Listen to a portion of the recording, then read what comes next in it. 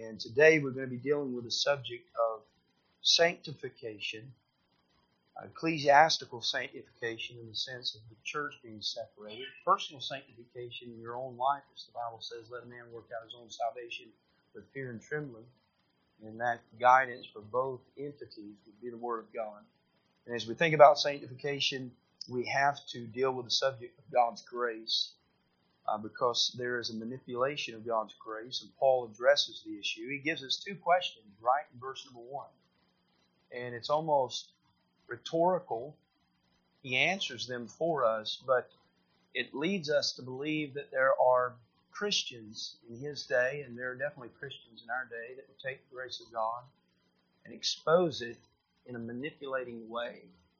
And so the Lord gives the Apostle Paul insight, and he illuminates the subject and really deals with it in a very practical and truthful manner. And not only in this passage, but you see the consistency in all of his epistles.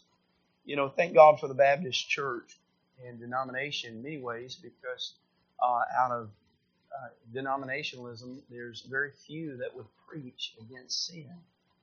And Paul addresses that subject, the broad subject of sin, in chapter 6.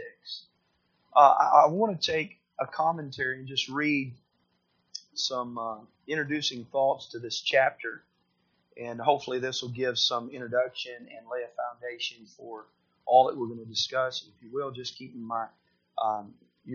in your prayers in my throat this morning and tonight. But the book says, many of those who hold the doctrine of Jacob Arminius believer that there is a good possibility that a person who has been truly saved might, for some careless or deliberate sin or spiritual failure in their life, forfeit their salvation and lose it, as he's addressing chapter 6. And no doubt as you look at grace, there is that thought that would be asked in the minds of many Christians, and yet Paul addresses it. He goes on down to say, most believe that the person who lost their salvation might be saved or restored to favor with God. However, if they are not restored, they will die and go to hell. This is not true.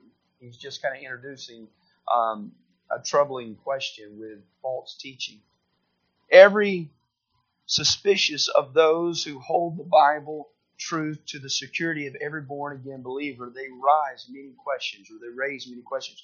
Their questions are usually condemning as they search for flaws in the lives of those who rest in the security provided by the Holy Spirit. Ephesians chapter 4 verse 30, we're sealed to the day of what? Redemption. They say the people who believe in eternal security have a tendency to live ungodly and unseparated from the world. And in many cases, that's not entirely a false statement. That could be true. And really, that's what we're going to be dealing with here in chapter 6. It says, if I believe in eternal security, I would never go to church or tithe, or I would not be particular about how I live. That's what these people are saying, not the author of the book. This is a great man. Does anyone know Dr. Carr? He's a pastor down in Detroit. Anyways, he's the author of the book. Good man. He says Paul raises two hypothetical questions in chapter 6. The first question is raised in verse 1. Shall we continue in sin? ? It is answered in verse 2 through verse 14. The second question is raised in verse 15. Shall we sin because we are not under the law but under grace? The rest of the chapter is then used to answer these questions. These questions, by their nature, are answered in this chapter. So that's really a good introduction to this passage, and hopefully as we give some thoughts that this will help bear witness to the truth and give direction. Chapter 6, verse 1, the Bible says, what shall we say then? Shall we continue in sin that grace may abound? There's a question, and immediately he goes into the answer of that question. God forbid. Period. The end of the statement. Should we go any further? All of God's Word is given by inspiration. Amen? Now, he goes into depth of elaborating upon the answer, but let me just remind you, that's all I need. That's it. What shall we say then? Shall we continue in sin that grace may abound? And I want to kind of bear witness to some things that we've all heard, and I hope that we're not guilty of it here in our church or individually in our lives. But many times we would say, thank God I live under grace. And I praise the Lord that I do live under grace, but that tone can be in a manipulating way as to excuse us from responsibility, as an exemption to do whatever we would like. And Paul addresses the issue. Why is he addressing the issue? Because he's been dealing with the subject of salvation. And salvation lies at the door of one entity, and that's God's grace. For by grace are you saved through faith, and that not of yourselves. It is a gift of God. And so many times, and especially as he's dealing with the Christians in Rome, he's addressing this issue that many Christians have today, and that is, okay, I am saved, I am eternally secure, I am okay, so that means I'm not going to hell, I can do whatever I want to do. Can you do whatever you want to do? Sure you can. I know a number of Christians that are saved, and they live wicked lifestyle, but it doesn't mean that it's right, and it doesn't mean that there are not consequences for those actions. And so Paul is dealing really with the doctrinal thought of God's grace. And he's using it first and foremost to say that it's not an excuse or a license to sin. And as we think about chapter 6, you have to really think about sanctification. Sanctification is given to us in two ways. The word sanctification, it means to be separated. And we are internally separated. The day that we accept Christ, you're a new creature. You're totally different. But that progressive sanctification is dealing with the outward shell of that man or that woman. Our body is not sanctified. Our flesh is still weak. And so Paul addresses the issue here concerning the flesh. God forbid. How shall he says in verse 2, how shall we that are dead to sin live any longer therein? Now circle the word live. Living in sin, what does it mean to live a lifestyle of sin? Living in sin could be associated with a number of things. And we know people that live in sin, whether it be drunkenness or adultery or fornication, whether it be a continual habitual liar, a manipulation of truth, a gossip, a tongue of gossip. And Paul says that we are to live no longer there in that lifestyle. Why? Because we are dead to that.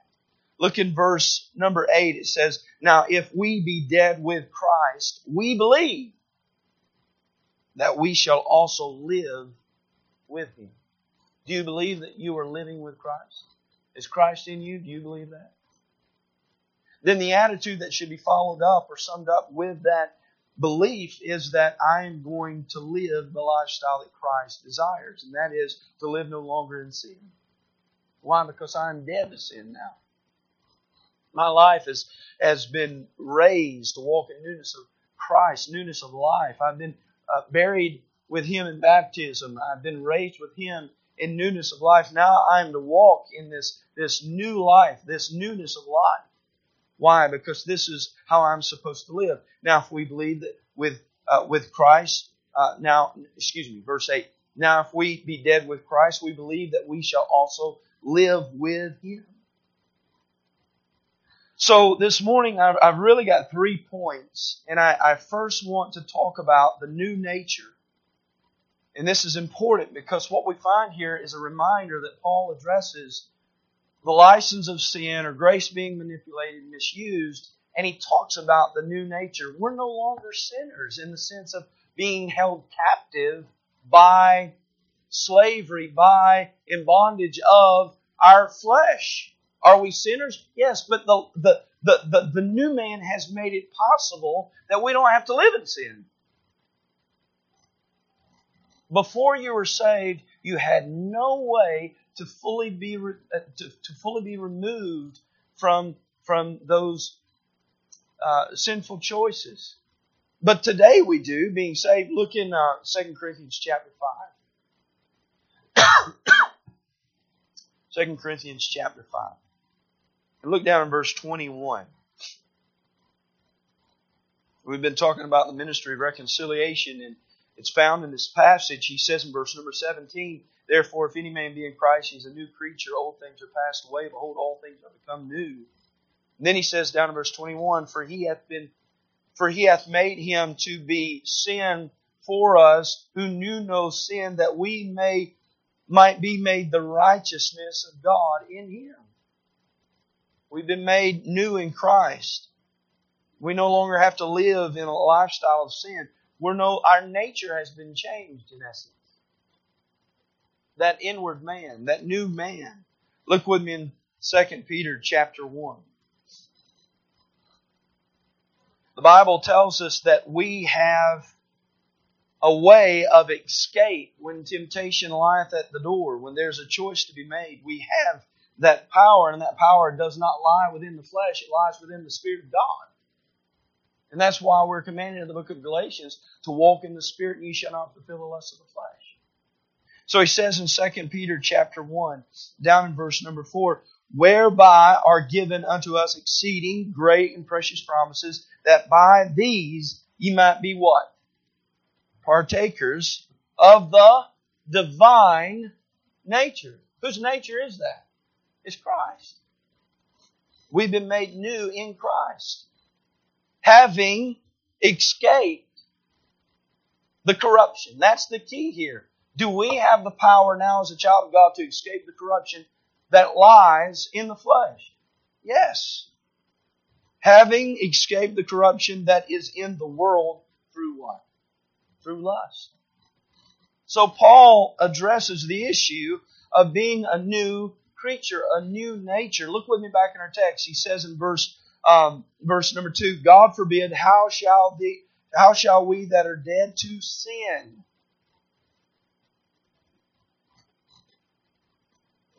live any longer therein?" How shall we do this? How can you do this? Why would you do this? For what reason? In essence, Paul is saying that you now, for the first time, have, what changes the outside of a man? I'll tell you what changes the outside. AA meetings change the outside of a man. A coin changes the outside of a man. Certain groups change the outside of a man. A psychiatrist would change the outside of a man. But if you really want to be changed, those are only temporal. Those are only for a moment. And as we think about, the child of God, there is this thought of being double-minded in the sense of we are in a warfare, and sometimes the flesh desires, but the Spirit desires. Or having two train of thoughts going in this direction or going in that direction. But what Paul is saying is that we have the power now through the help of the Holy Spirit that is in Christ. Christ in you, the hope of glory. We have the power now to rise above sin and make the right decisions, make the right choices. Why? Because you've been made a new creature. And we're going to address some of this in our Sunday morning worship as Paul does. And I really don't want to jump the gun, but it's kind of the Sunday school lesson and worship lesson. It goes together. Look with me back in our text. It says in verse 3, "Know ye not that so many of us were baptized into Jesus Christ?" Were baptized into His what? Death. The death there is connected, His death there is connected to the death of you and I choosing to die to self. What did Paul say? I die daily. To buffet the flesh. To have submission over the flesh. How do we do that? Through Christ. Verse 4. "Therefore we are buried with Him by baptism into death, that like as Christ was raised up from the dead by the glory of the Father, even so we also." This was not possible before you came to Christ. You by nature did the things that were natural. Children of disobedience. Right? That's what he says in the book of Ephesians chapter 2. But now, by the glory of the Father, even so we also should walk in what? Newness of life. What does a new life mean? A new chapter, a new place, a new start, a fresh beginning. It's always centered around leaving something, being removed from something, something that pulled you down, held you down, was negative. And Paul is embracing this subject of God's grace. This is what God's grace does in our life. He makes us a new creature. A new creature. Newness of life. This is how we are to walk. He says to walk in. Look at that in verse 4. The King James Bible says, even, very last statement, even so we also should walk in newness of life. Look in Galatians. Walking in. Walking in. Galatians chapter 5. And you see that same wording here in verse 16. This I say then. Walk in. Walking in newness of life. How do we do that? By walking in the Spirit. We have a newness of life, a different life. New creatures we are. Not in the sense of our physical body being different. We don't have 3 eyes. We don't have 4 arms now. We're not mutated people in that sense. He's talking about what God has done inwardly, and that inward possession of Christ can change the outward man. You can live in sin as a Christian, but you'll find that conviction, and you'll find that chastisement, and you'll find that continual gnawing of the Holy Spirit. That and is it possible for a child of God to sear the conscience? Sure it is. But that Lord still goes after that one lost sheep. That shepherd, He cares for that soul. He cares for that person. And part of salvation is not just eternal, but it's for this life. To be saved means to have a different life. To be saved means to be yielded to the Spirit and to be governed by Christ. It means to be protected by safety and rules and laws and regulations. He puts these guidelines in our life. Why? Because we are new and we are His children now, and He does care for us. And He says, walk in the Spirit and ye shall not fulfill the lust of the flesh. That word in is important. We are to walk in newness of life. And that is a choice, is it not? Did you choose to be saved? Was that God forcing His blood, the Son of God's blood upon your life? Did He force you to be saved? No. He patiently wooed you. He convicted you. He went after you. He loved you. He gave it for whosoever shall call upon the name of the Lord. A free choice to be saved. And He does the same thing in this thought of sanctification. But it's progressive. It's progressive. Look in Ephesians chapter 4. And that's really my second point. The first point is the new nature. And the second point is the progressive sanctification. And that's what we're going to talk about here in Ephesians chapter 4. Progressive sanctification. And he says down in verse 14 and verse 15, that ye henceforth be no more children, tossed to and fro by, and carried about with every wind of doctrine, by the sleight of men and cunning craftiness, whereby they lie in wait to deceive, but speaking the truth in love may what? Grow up into Him in all things, which is the head, even Christ. Does God want you to be a child? What did Paul say about carnality? Could not feed you with meat because you were a child. You're a baby. And why? It's because of their position in Christ eternally being secured, but their choice in Christ was fleshly. It was fleshly. We can choose. What did Christ do when Satan came to Him and asked Him to turn these stones into bread? He quoted the Bible to him. Was the Holy Spirit of God upon Christ and in Christ? Yes. The day He was baptized, the Bible says the Holy Spirit descended upon Him as a dove. And as you look at this passage here, it speaks of that thought of being growing up, maturity. And he talks about putting off and putting on and putting away. Verse 22, that you put off concerning the former conversation the old man, which is corrupt according to deceitful lust. Putting off, right somewhere in your Bible, that's a choice. And then look in verse 24, and that you put on the new man, which after God is created in righteousness and true holiness. By putting on, that's a choice. And then he says in verse 25, wherefore putting away lying. Right? By putting away lying. That's a choice. Is it not a choice? That's why he says that every man is to work out his own salvation in fear and trembling. He's not talking about working it out in a sense of you doing something to obtain it. You already have the salvation. Now you have to work it out. You have to exercise your faith. Meaning that you and I have to come in moments of life to maturity of choosing whether we're going to submit to the old man or submit to the new man. If we're going to put off these former things, or we're going to put on the choosing of living in newness of life and walking in newness of life and being yielded to the Spirit.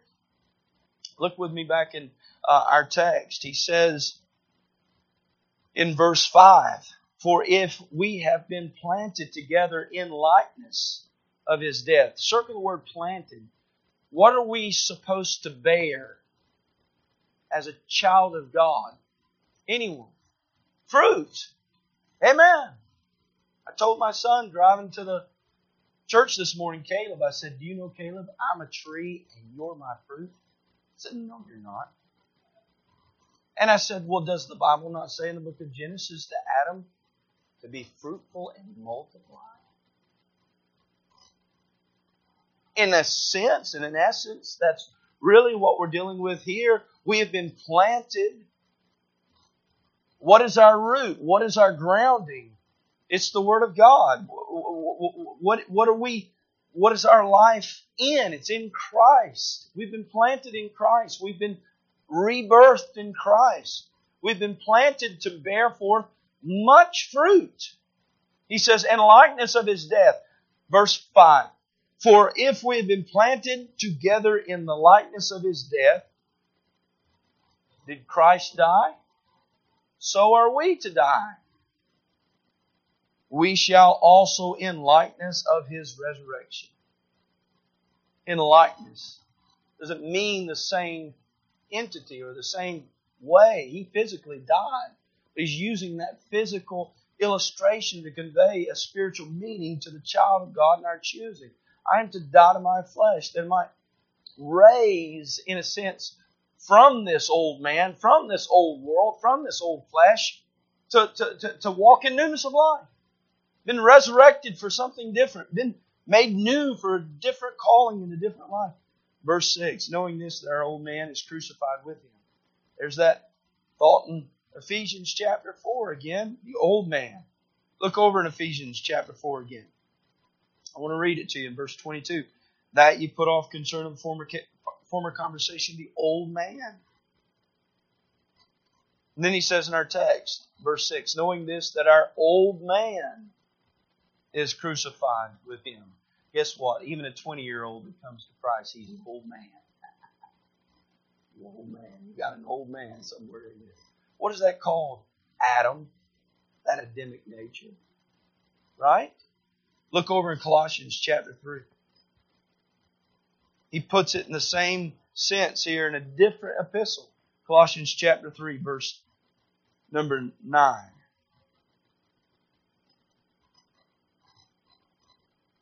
Lie not one to another, seeing that you have put off the old man with his what? His deeds. That's the key of knowing you've put off the old man. What are his deeds? Are you fulfilling his deeds? Are you walking in newness of life? Totally different lifestyle. Go with me back to our text. Progressive sanctification. Are we saved today, but is my body saved? My body saved in the sense of when God looks at me, He sees me clean, forgiven, past, present, and future. All removed my sin. But can I still choose to sin? Absolutely.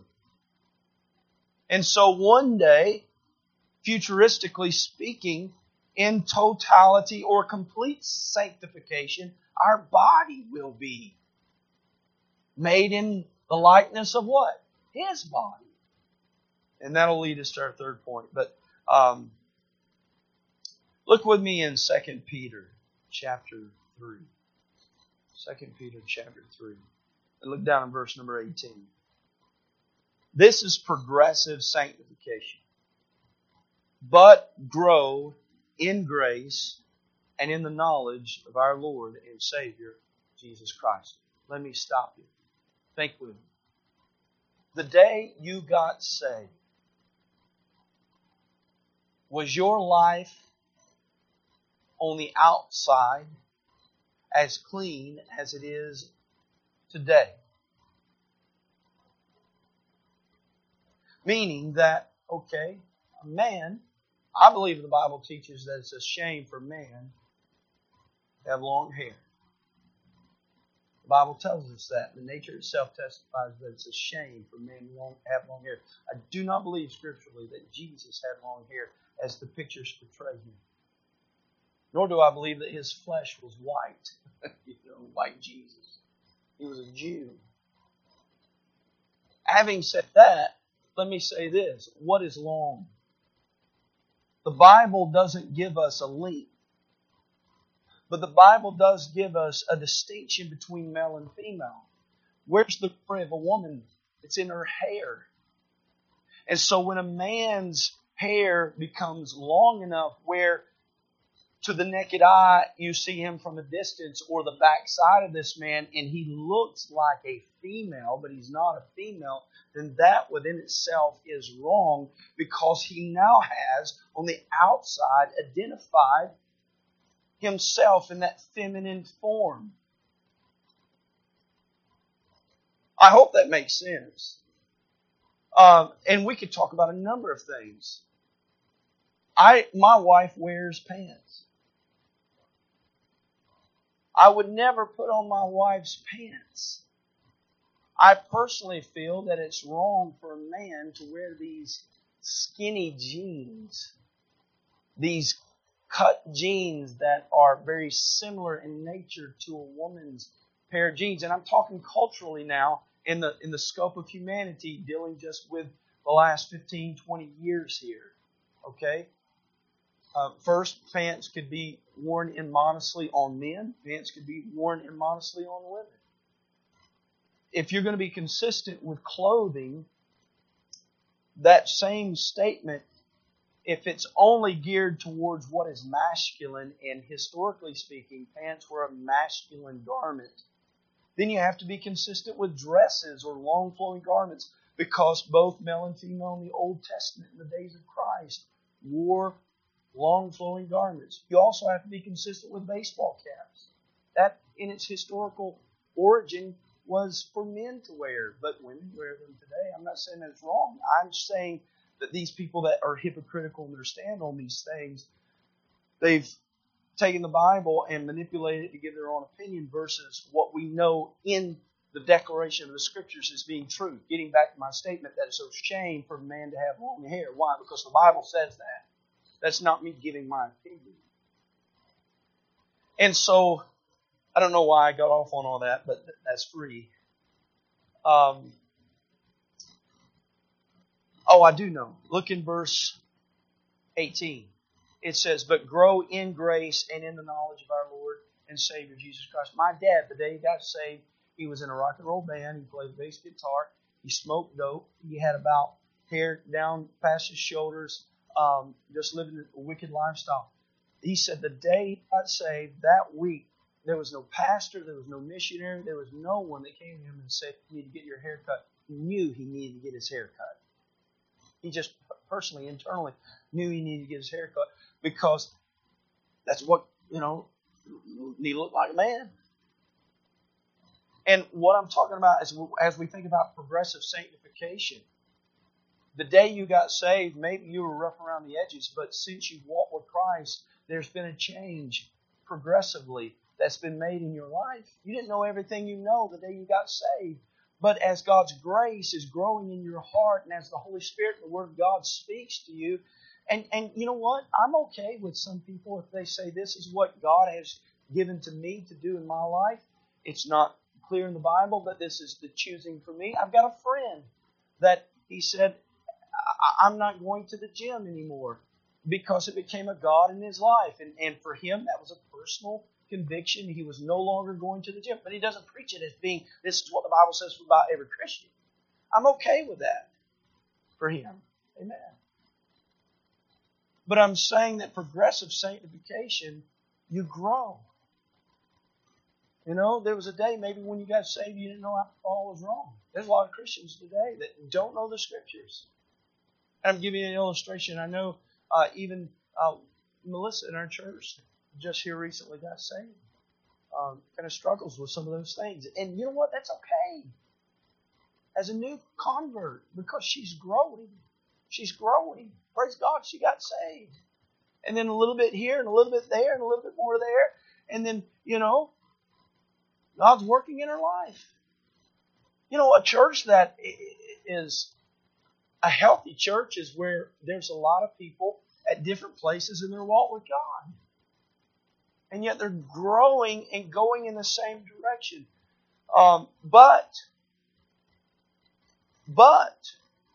this is where a lot of churches get grace mixed up. Because they say, well, it's okay. It's okay.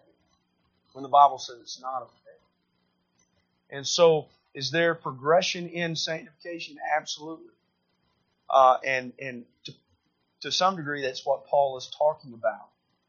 We are growing, and we are dead in sin, and we are to live no longer therein, and we are raised to walk in newness of life. And as we grow in grace and knowledge of God and God's Word, we learn that sin is sin.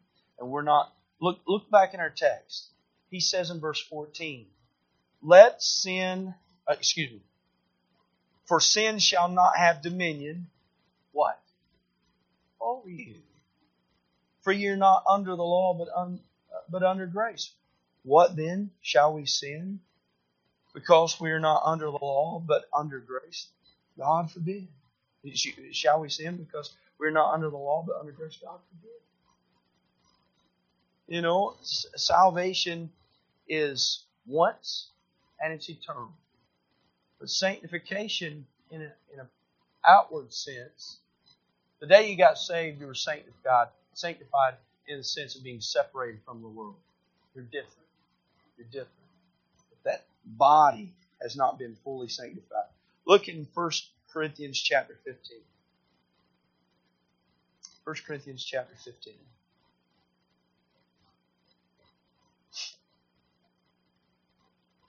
Let me say this as I'm talking about the subject.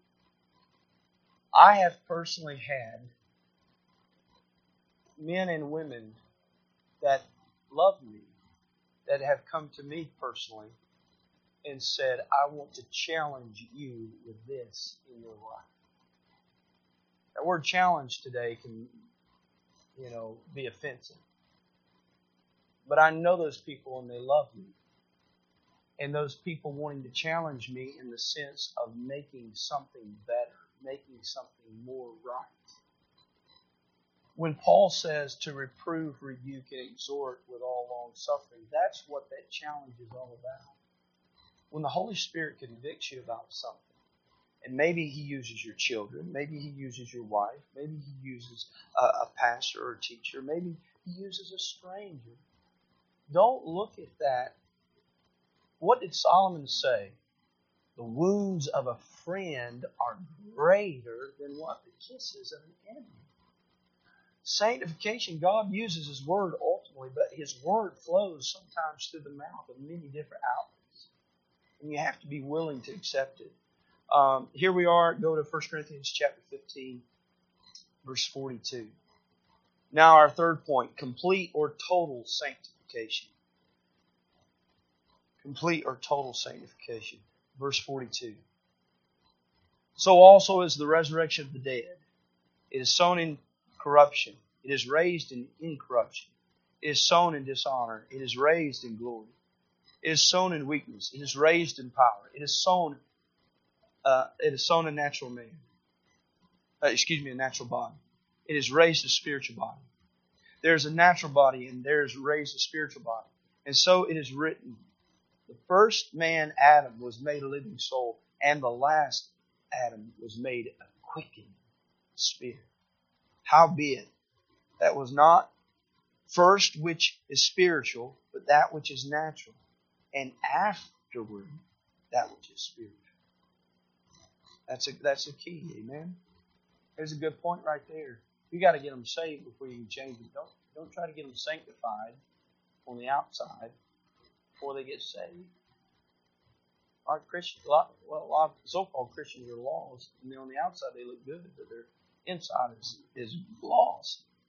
He says in verse 47, the first man is of the earth, earthly, and the second man is of the Lord from heaven. As is the earthly, such are they also that are earthly. And as is the heavenly, such are they also that are heavenly. And as we have borne the image of the earthly, we shall also bear the image. Why are we called Christians? Because we are to imitate Christ, the image of heavenly. Now this I say, brethren, that the flesh and blood cannot inherit the kingdom of God. Notice that. One reason why we will be made into a new body is because of that statement. Neither doth corruption inherit incorruption.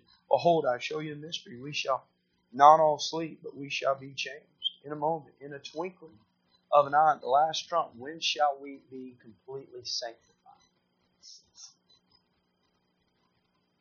When the Lord returns at the rapture, when the last trump of God is made, we that are dead in Christ shall rise first, and we that are alive shall be caught up together. And in that moment, he says, in a moment of a twinkling of an eye. I just turn, let me get back over there. In a twinkling of an eye, at the last trump, for the trump shall sound, and the dead shall be raised incorruptible, and we shall be what? Changed. For this corruptible must put on incorruption, and this mortal must put on immortality. Now, I'm closing by saying this. Why is all of this important? Because people are manipulating grace. Grace is not saying that, okay, you're saved, now you can do whatever. That's not how it works. And thank God for His grace. Praise the Lord. But again, it's not an excuse. It's not an excuse. And we thank God. I hope some of these things are clear. I hope they're expressed and illustrated in a clear manner. I praise the Lord for this chapter. And again, it seems like I talked about a couple of things here.